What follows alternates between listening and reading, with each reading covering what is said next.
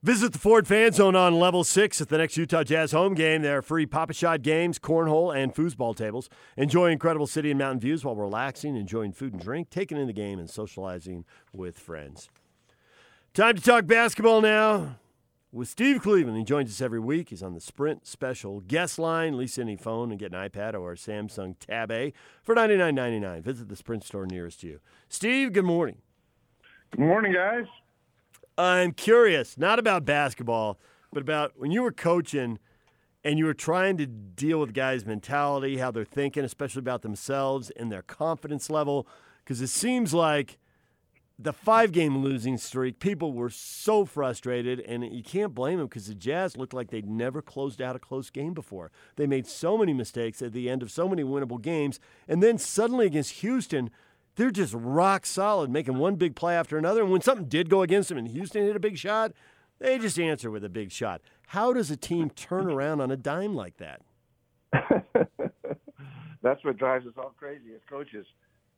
You know what? I mean, sometimes it's matchups, but when you do get kind of in a funk and you're not playing well, a lot of time goes in behind the scenes. And, the one thing that sometimes I think looking at the NBA especially, we don't realize how many really, really good players every team has.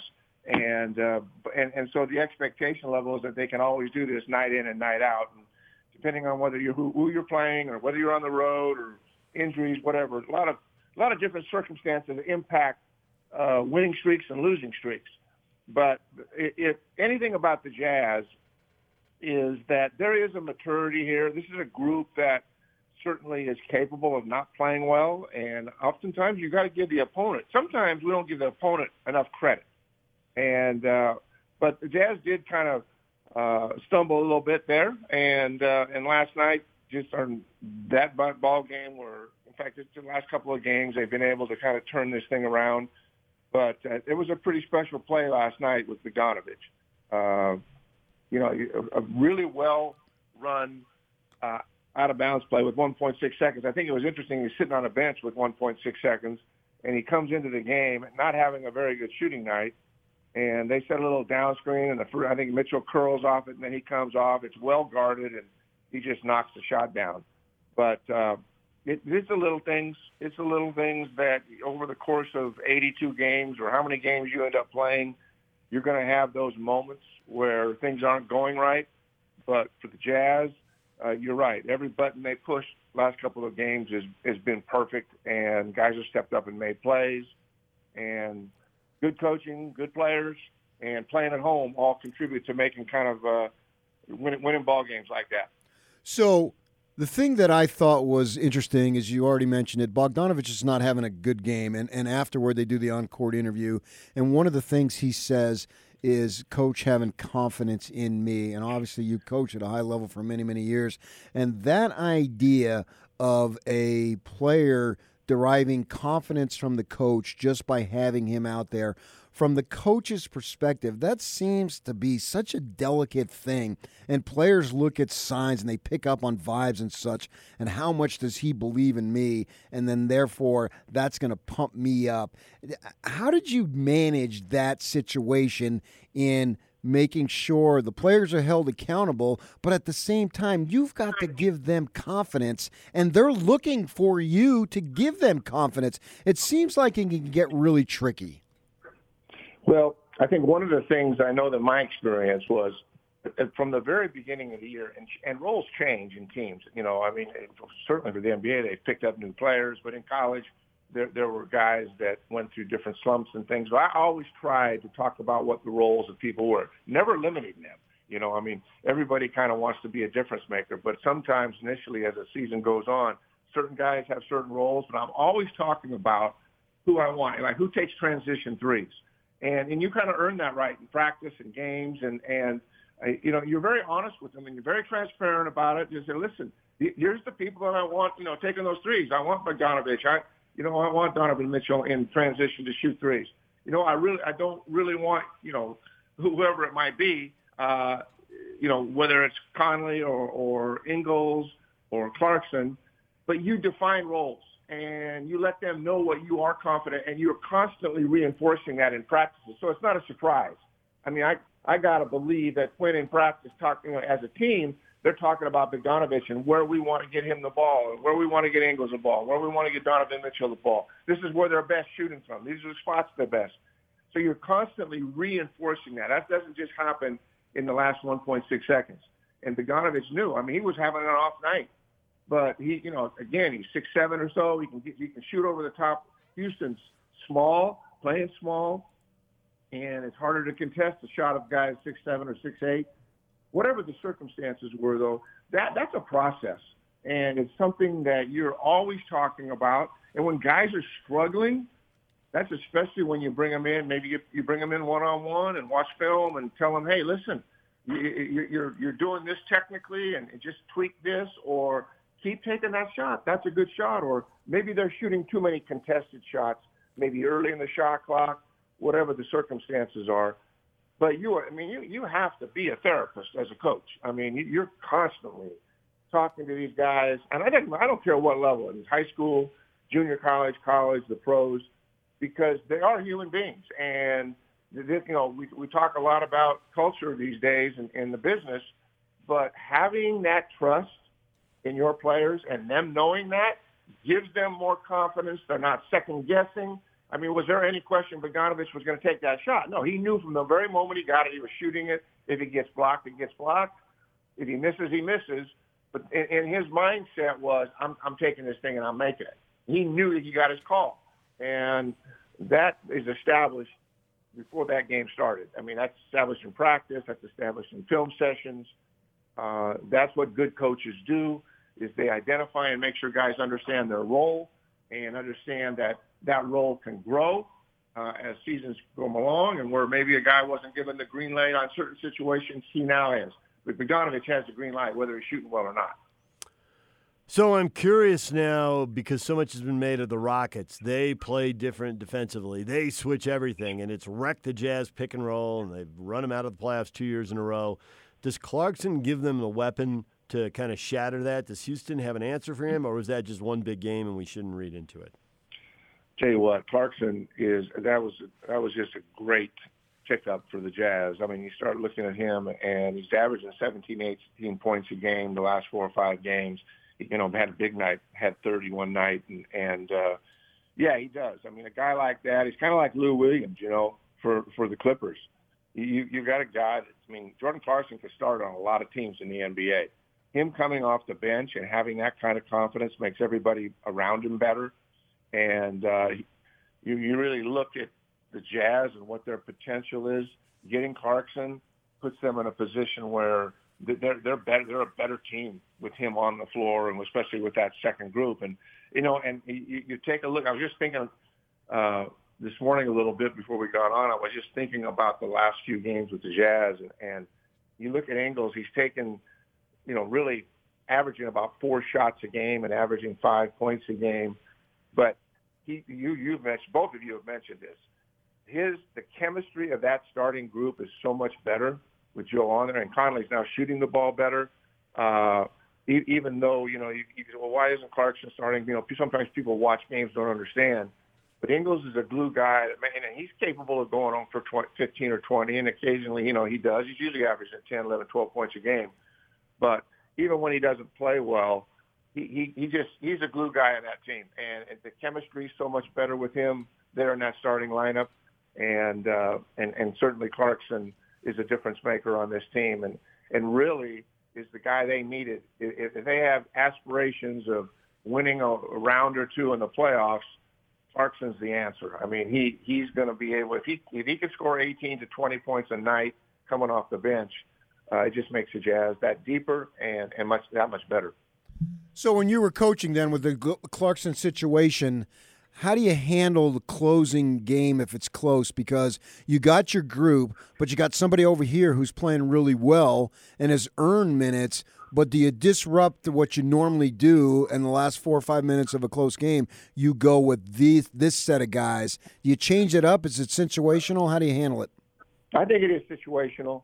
Though I got to believe, every day in practice, you're spending 10 to 15 minutes on late game situations, sideline out of bounds, baseline out of bounds, full court, time and score, whatever the circumstances are. And so this isn't something. I mean, they didn't run that play for the first time, and the guys on that team know who they're going to have certain things run for them, and and I think actually, for a guy that's not shooting the ball well, I'm not sure I would have made that call. I might have gone another direction, but I do believe that the size advantage that Bogdanovich had. I mean, he's taller than any player that's on the team, on the Houston team probably, and he had the ability. Our coaching staff had great confidence in him, but he could shoot over it. And they didn't need a three.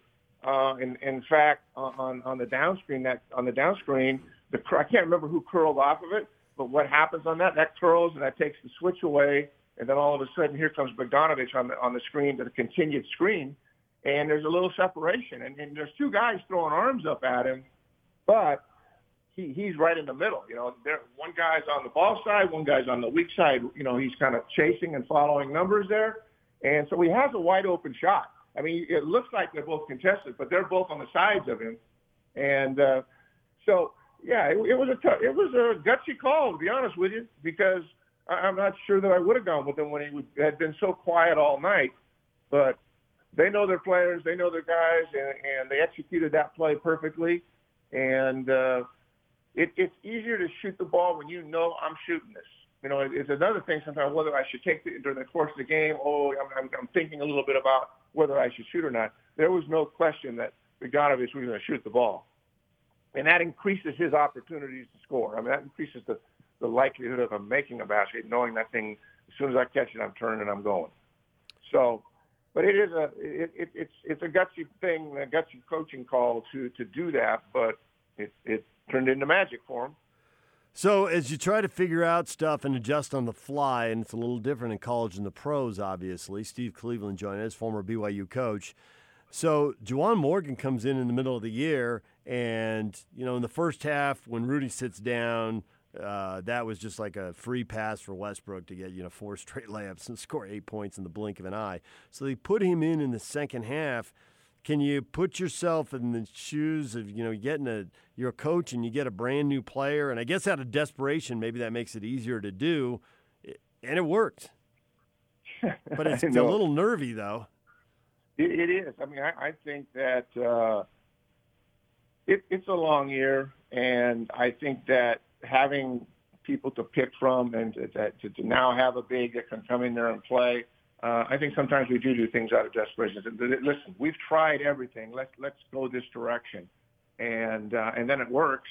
And guess what? That gives that player that much more confidence that he called his number, and the guys are trusting in him. And I know the one thing about really good teams is when I watch these games, the NBA games especially, when guys make mistakes, when things aren't going well, and especially with younger players and guys that are role players, you know what? That's a responsibility of the difference makers on every team, is to make sure that guy that goes in the game, that they know he knows that they believe in him, and if he goes in initially and makes a mistake and this is a layup or a free throw or there's an execution error that takes place, that the guys are right there. And I think that we don't give the players a great deal of credit that the experienced guys, the guys that get the ball and get the opportunities, they're so good with guys that come off the bench because they know how important they are in terms of the season. I mean, the bench guys that have to come in, and so they come in with more confidence than when we think. But that was kind of a desperation, gutsy deal, and it turned out well.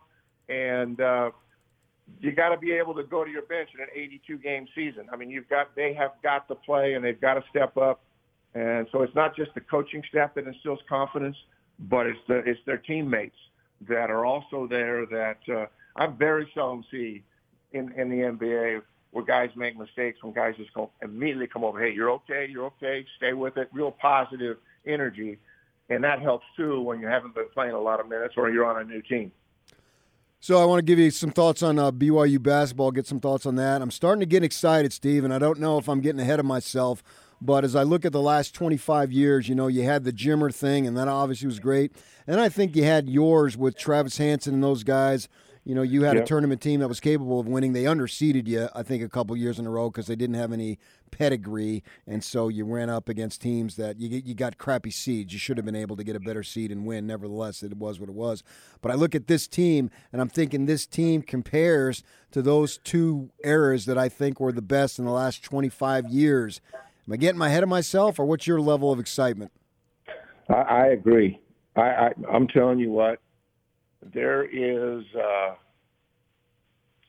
confidence level with this group, and there's a toughness level with this group that they believe they can win every game. I mean, and I think that obviously the players Yoli and TJ have been there and done that, and they're playing with far more confidence. I mean, you just listen to Yoli and some of his post-game or pre-game talks and some of the things. He's a different young man, and he's got a different perspective. And I think with TJ is playing with so much confidence, and I give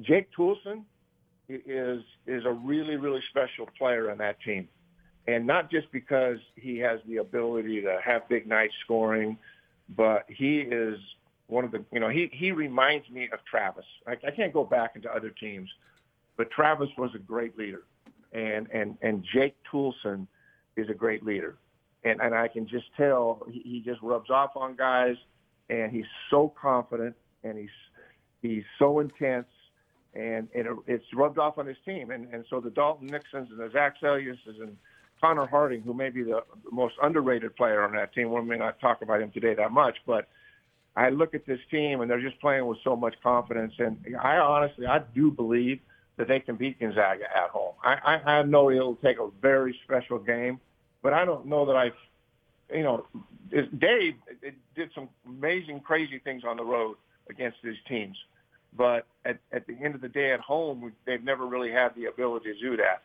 And I think that now they're in a situation where they're confident, there's a toughness there, everybody knows their roles, and they're playing a 7-8 man, playing 7 or 8, getting Baxter back. We'll see what happens there. But I have the same feelings you do, Pat. I mean, I really like this team at all levels, and even when they're not playing well, they get back into games, and even when they're playing well, they'll have some slippage, and boom. And Mark's done a nice job. He's really connected, and not just Mark, but his staff. And he's got a really good staff that connects well with guys, and you can tell there's just great chemistry. Besides being some significant talent on this team in terms of being able to shoot the three, especially. Steve, as always, we appreciate a few minutes. Thanks for joining us. We'll talk to you again next week. See you guys. Steve Cleveland, former BYU basketball coach, joining us every week here on 97.5 and 1280 The Zone.